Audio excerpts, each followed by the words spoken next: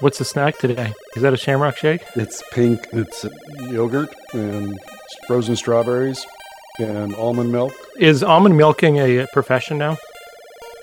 Is it a profession? Yeah, almond milking.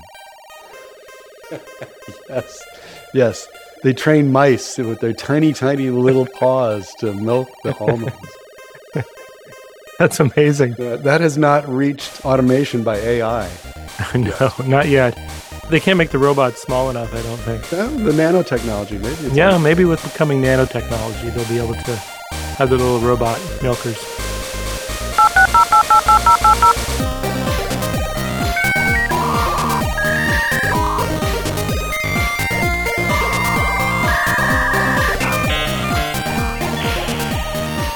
I'm John Nash. I'm here with Jason Johnston.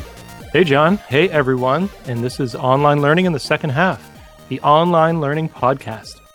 Yes, it is. We are doing this podcast to let you in on a conversation we've been having for the last 2 years about online education.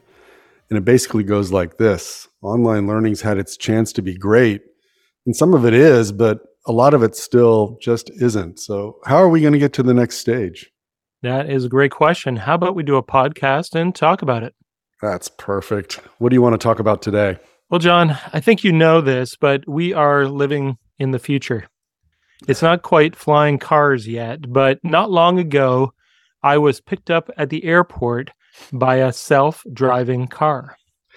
You were in a self-driving car? Yes. What airport was this? I flew into Phoenix Airport, this company called Waymo, and you can look it up, you can download the app, has two areas that it operates out of. One is Phoenix and one is San Francisco, and they have very limited areas within the city that they operate out of, but it's a fully autonomous, without any human co-pilot or anything, car that will come and pick you up at your location. So no humans. I thought humans had to be in these cars. Apparently not. Does it depend on the jurisdiction or the state laws? I think it is in a test round right now, and because of that, and I might have clicked on some disclaimers as I went through. I'm not sure. I'm sorry. I'm laughing because it's like, well, because it's in a test round, we're not going to put any humans as a safety measure in the car. Right. Well, I was the human in the car, I guess. That was the test.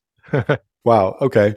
So can it goes to limited areas, so you didn't go very far in this thing, or it took you where you wanted to go, or? I couldn't quite get to my hotel with it. So it works like an Uber for anybody that has done an Uber or Lyft. You have an app, you tell it where you want it to go, or where you want to get picked up. And they had a location, basically the Uber location for getting picked up at the Phoenix airport. And so I had it pick me up there, tell it where I wanted to go. And so I couldn't quite get to my hotel. So instead, I was hungry and I went to get some street tacos, just probably a couple miles from the Phoenix airport. So what kind of car picks you up? Oh, it was cool because I didn't realize until I was at it, but it was actually a Jaguar, like a little Jaguar SUV crossover. So it was a very nice car. By a Jag.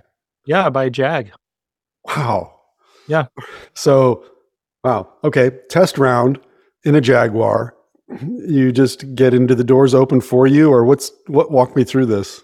So I did the app thing, had it come and pick me up, and you could watch it coming around the corner via the map on the app, just like an Uber, and then it just pulls up. What was interesting, it pulled up basically right in front of me, and up at the top, it had this kind of like, I guess was part of the LiDAR. People can't see my fingers going in a circular motion, but it was this like LiDAR at the top, but it also had a little screen on it that had my initials, JJ, on the top of the car. Oh, like a little hologram kind of thing. Yeah, almost like a little hologram kind of thing on the top. And it pulled up, had my initials on it. And then the way it works is in the app, you can't pull on any of the handles. They're recessed. And so you have to hit a button on the app in order for the handle to pop out so that you can open up the door. I had a suitcase and I walked around the car just to check it out, but also to figure out if there was a way I could get into the trunk. But there didn't seem to be any way I could get into the trunk. So I awkwardly loaded the suitcase and I wasn't sure if I should get in the front seat or not. And so I awkwardly loaded a suitcase into the back seat and then got into the back seat with my suitcase. And then once inside, it had a screen for the back seat where you could click for it to start. And it asked you to close the door, and it had this very ethereal, calming music inside and was speaking to me saying, welcome. And then I could click on a button for it to go and start the trip. And honestly, this is something, John, that I've been watching for feels like a long time. And I, like you, probably a little bit of a nerd. And so I've been dreaming about my first self-driving car moment, and it didn't disappoint. It was really a very smooth, luxurious, easy ride in the self-driving car. Was it pulls into traffic, and then presumably you're on a two-way street or something, you're at an airport, and so there's oncoming traffic, you're not nervous, or it doesn't seem untoward, or? Because we weren't going that fast, and so I didn't feel super uncomfortable from that standpoint. Maybe I would have felt different if we were pulling onto a highway. It was very cautious. It stopped everywhere it's supposed to stop. It did its blinkers. One thing that surprised me, though, one part of getting out of the airport was that it came to a roundabout. And I know a lot of humans that struggle with roundabouts. And so it was interesting to watch it very just easily and slowly navigate the roundabout. But this is where it was a little strange. And I thought this was the case when it was going, but it looked to be that it didn't quite get me to the taco place. Like it just fell short by about a block. And I remember I was trying to get it to go right where the taco place was, but it wouldn't quite go there. And so it dropped me off and it pulled into this kind of dark industrial looking streetway that was a little abandoned, and maybe somebody was walking around, and it seemed a little odd to me. This seems a little, because if you're putting yourself into the hands of a self-driving automobile that's supposed to get you to your destination in an area you don't know, and it doesn't do that. Yeah. Now, I will say that there was a help button I could have done if I was uncomfortable. I have this video on YouTube, and we'll post the link so you can see my experience. And one of the programmers actually from Waymo replied to my YouTube and told me that I can always edit my drop-off point even after I've come to a stop if I wasn't happy with it. But it's not something I knew. It was probably in those disclaimers at the front or something that I didn't really read and just said okay to. And so it basically stopped, and I was like, oh, I guess that is it. So I opened up the door and pulled up my suitcase, closed up the door, and then it just took off. Just left you. Just left me. Good luck. And so I opened up my map app to make sure I was going in the right direction to the street taco place. And it was just about a block away. And I don't feel super nervous in these kind of situations. But I did notice, though, as I was walking towards the street taco place, that it basically dropped me off just outside of like an adult emporium. I kept on walking, of course, and went onto the street taco place. But it just was one of those streets. And so it was that part of it was a little strange. And you could have, and then you find out later, well, I could have amended that by staying in the car. Right. Crazy. Wow. Well, what do you take from this? I've thought about it, of course, while I was there. And so I was curious to see what your kind of first take as you were listening to the story and how this either applies to our own experience with new technologies coming in, or I guess directly, I really want to be thinking about how technologies apply to online learning and the future of online learning. I'm thinking about the fact still that you got in a car with no other humans in it during a test phase. It just seems I don't know why that seems a little insane to me. It's, a 3,000 pound vehicle that you sit in the back of that nobody is controlling. Right. That does seem pretty amazing.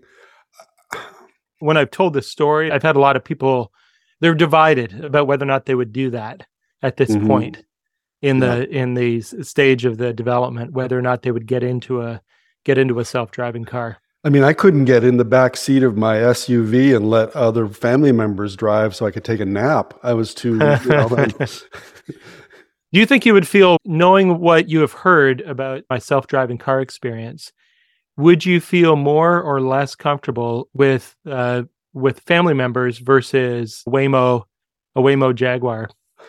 I think, well, firstly, I should make a big disclaimer that any proclivities I have about other people driving, family members or not, are my problem and not their problem.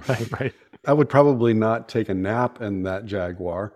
Mm. Maybe after some time of getting used to it, I would be more relaxed. But I think I would be pretty vigilant about what it was doing. That's interesting.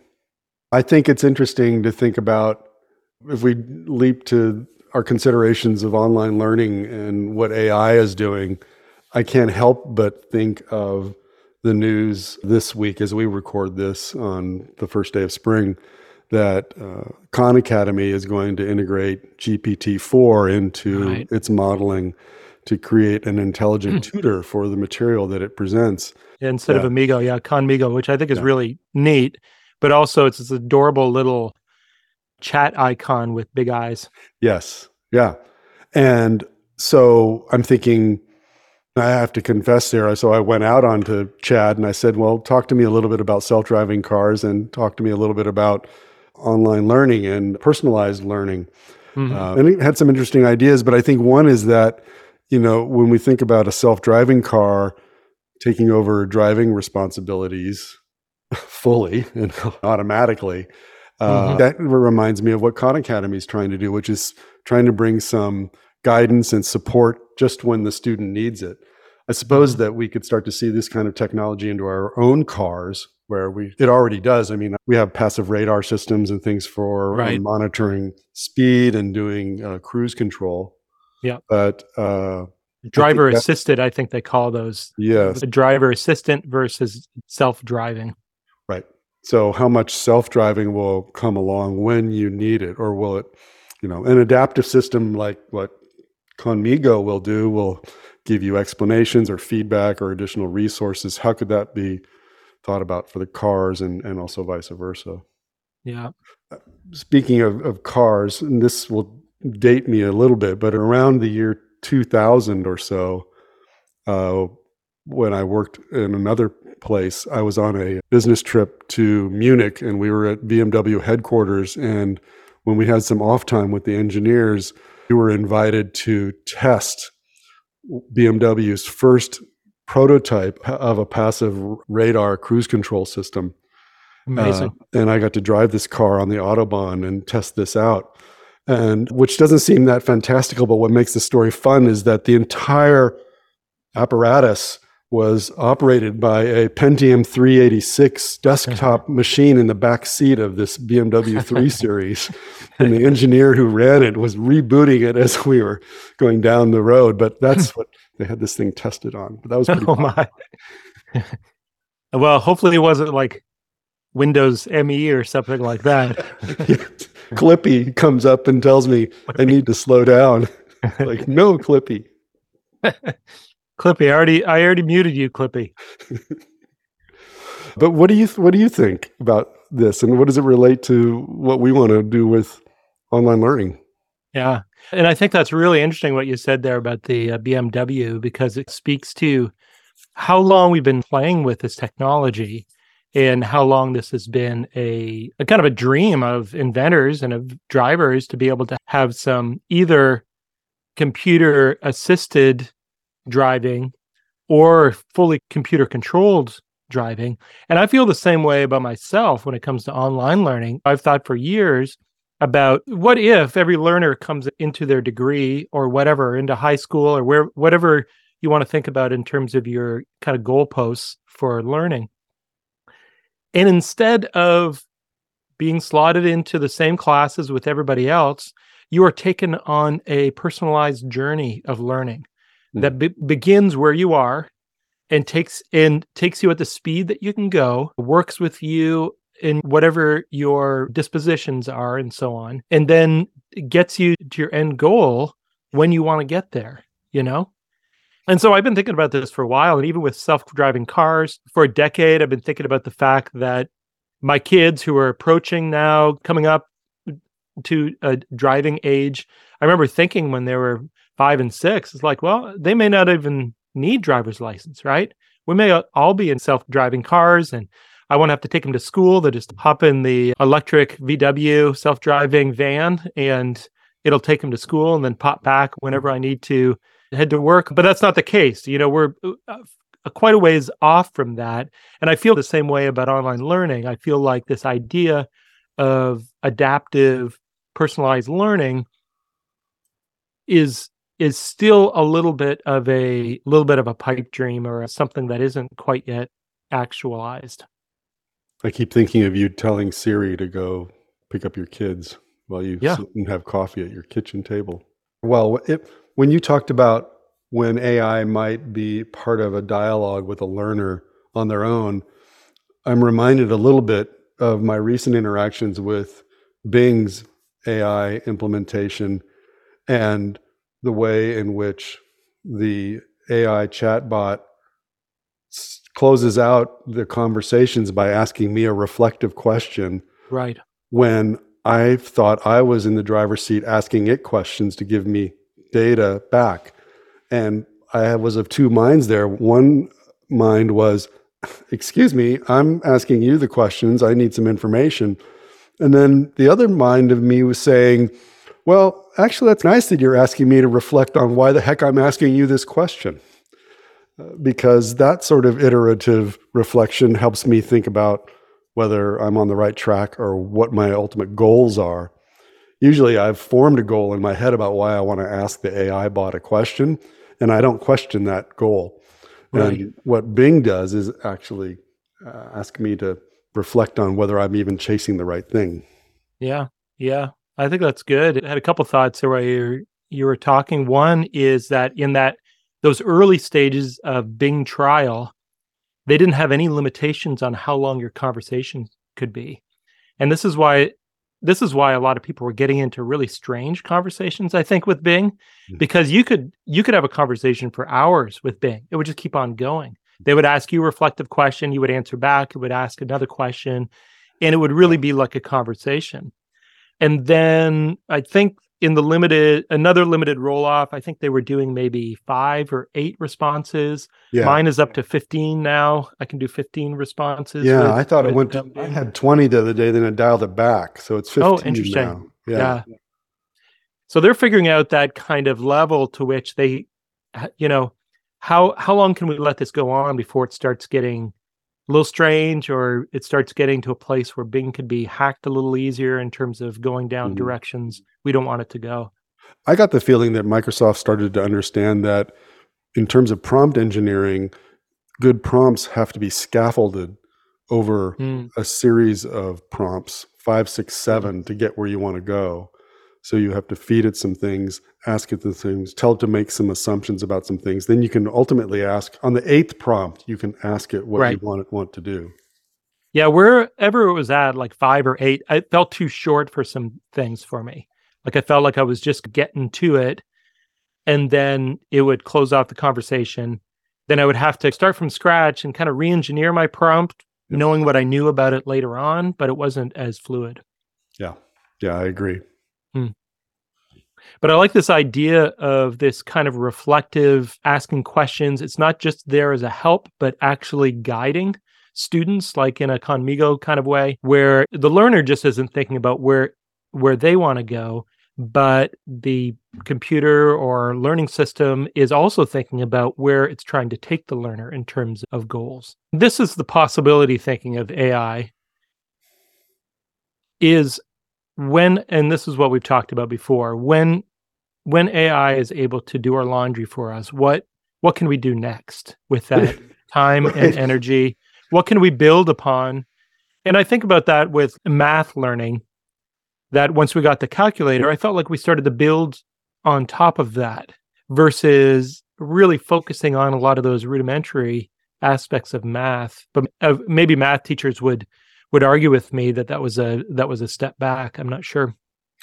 I don't think that AI-induced laundry machines will make me want to study laundry more. However, I do think that as AI begins to take on tasks like the calculator did, teachers are going to begin to have time to rethink the concepts they want to teach Mhm. and how they want to teach them, and change the way they assess the attainment of these sort of higher order goals. Yeah, I think it's very possible that we are on the edge of another renaissance here that will be pushed forward by AI.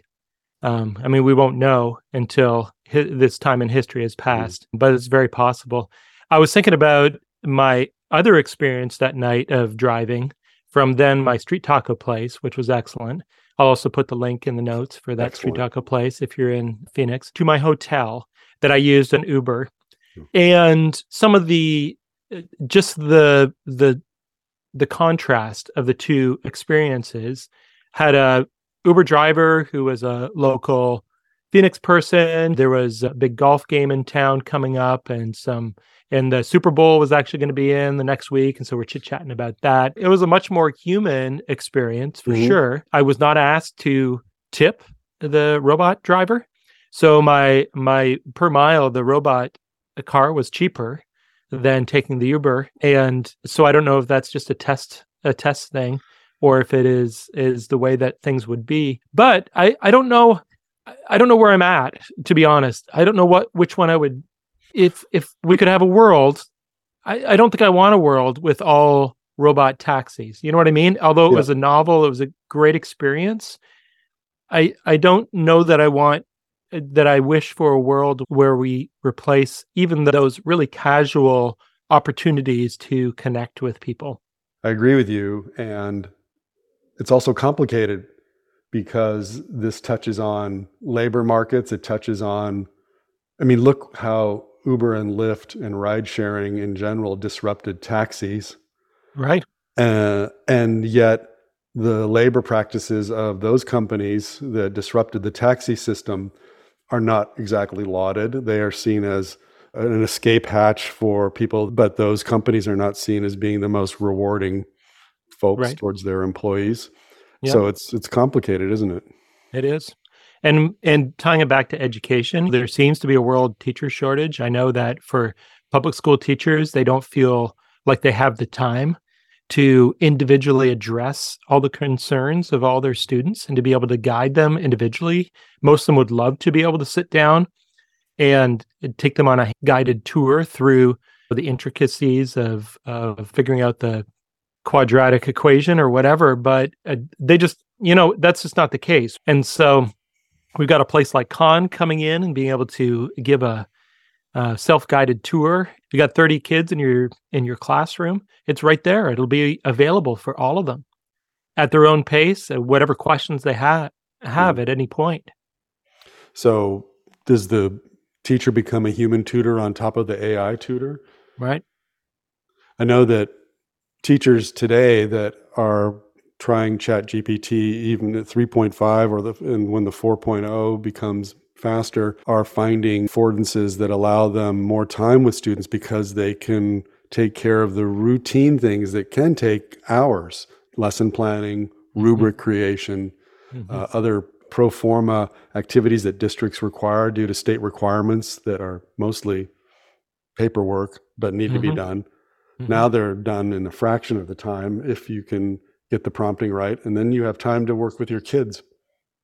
Yeah. So I think there's lots of opportunity here for AI, the self-driving course, to help augment students' learning without necessarily replacing the teachers that are there. But there may be some places that teachers do get replaced. I'm not sure. And there may be some teachers that there's no love lost. But I don't know that we'd be looking back nostalgically at our Conmigo in the 4th grade and about how much Conmigo meant to us. Excellent point. No. But at the same time, we were talking about Clippy earlier, and so there may be some nostalgia with Conmigo. Maybe. Well, I don't know. We speak about Clippy with nostalgic derision. Right, exactly. Yeah. Yeah, it was different. It was a different place than our 4th grade teacher that actually took us by the hand and cared for us. So yes. Yeah. I can name all my teachers from kindergarten through 5th grade at my elementary school. I don't know that I would look back and say, wow, I sure loved 4th grade with Conmigo. Yeah. I would rather think about Mr. Draggett or third grade with Miss Stewart. Yeah. Well, what do you think wrapping this up today, John? What are your closing thoughts? I'm impressed that we were able to make as many analogies as we could to online learning from your short ride to a taco stand in Phoenix. It's fascinating. But yeah, well, that's good. And it also reminds me that we want to hear from other people as well. We'd love to continue this conversation. I'd be interested to hear about other people's experience in self-driving cars. Are they on the side where they would get into a self-driving car or they wouldn't? Would they get into a self-driving course or they wouldn't? What their preference is? And maybe there's certain circumstances that people would and wouldn't do it. I'm not sure. So if you want to chime in, find us on LinkedIn. We've got a group there. It's Online Learning Podcast at LinkedIn, or you can go to our website, onlinelearningpodcast.com, and find all the shows there, as well as a link through to our LinkedIn. And please like, subscribe, let us know what you think. Yeah, definitely. And quick shout out, join us at OLC Innovate on April 20th in Nashville. We're going to have a meet and greet and a recording on the 21st too. So we're doing design thinking and online learning on the 20th and doing some remote podcasting on the 21st. And then this week, Jason, you are co-moderating a panel on March 23rd at UT Knoxville. I'm a guest on that panel. We're going to be talking about AI and its role and implications in higher ed. Yeah, we've got a bunch of amazing people on that panel. I'm really looking forward to the conversation. And so I'm sure we'll loop back on that. I don't think this podcast will be out before that forum happens. So yeah, it'll be interesting to do a little loop back on that. And I think there's a few people on that forum as well that we'll probably get in as guests in the coming months. Yeah, I hope so. Yeah, well, great talking to you, John. This was really interesting. Thanks for being interested in my self-driving car experience. Yeah, definitely. I'll have to check that out next time I'm in a community that has that. You know, I got to say, I was born and raised in the San Francisco Bay Area. SFO is my home airport, if I had to name one. I can't see getting in a self-driving car and going out of SFO. I just don't feel it. It's interesting. People who've been in and out of SFO probably know what I'm talking about. I won't go into the details, but yeah, that feels different. Your ride sounded very kind of side streety and calm. I don't know. Yeah. Yeah. It was much calmer than a lot of airports, which may be why they chose that as one of the places. But yeah. Can I tell you my self-driving dream car? Yes. It's actually a self-driving RV. To me, it feels like that will be the goal. That's where we get there, where we can load the family into the self-driving RV. Yep. We go to sleep that night and we wake up in, I don't know, St. Louis to check out the Arch. We go to sleep the next night and we wake up out in somewhere in the Tetons and do a little hike, and then we wake up the next night and we're on the beach or whatever. So it would have to be electric though, of course, too. Of course. I think we need some test cases. I think, traveling bands might test this first. That's right. In fact, I think Willie Nelson would be an ideal candidate. Oh yeah, Willie Nelson. Neil Young might even make one, actually. He might be into making one. Yeah, I think that's a good idea.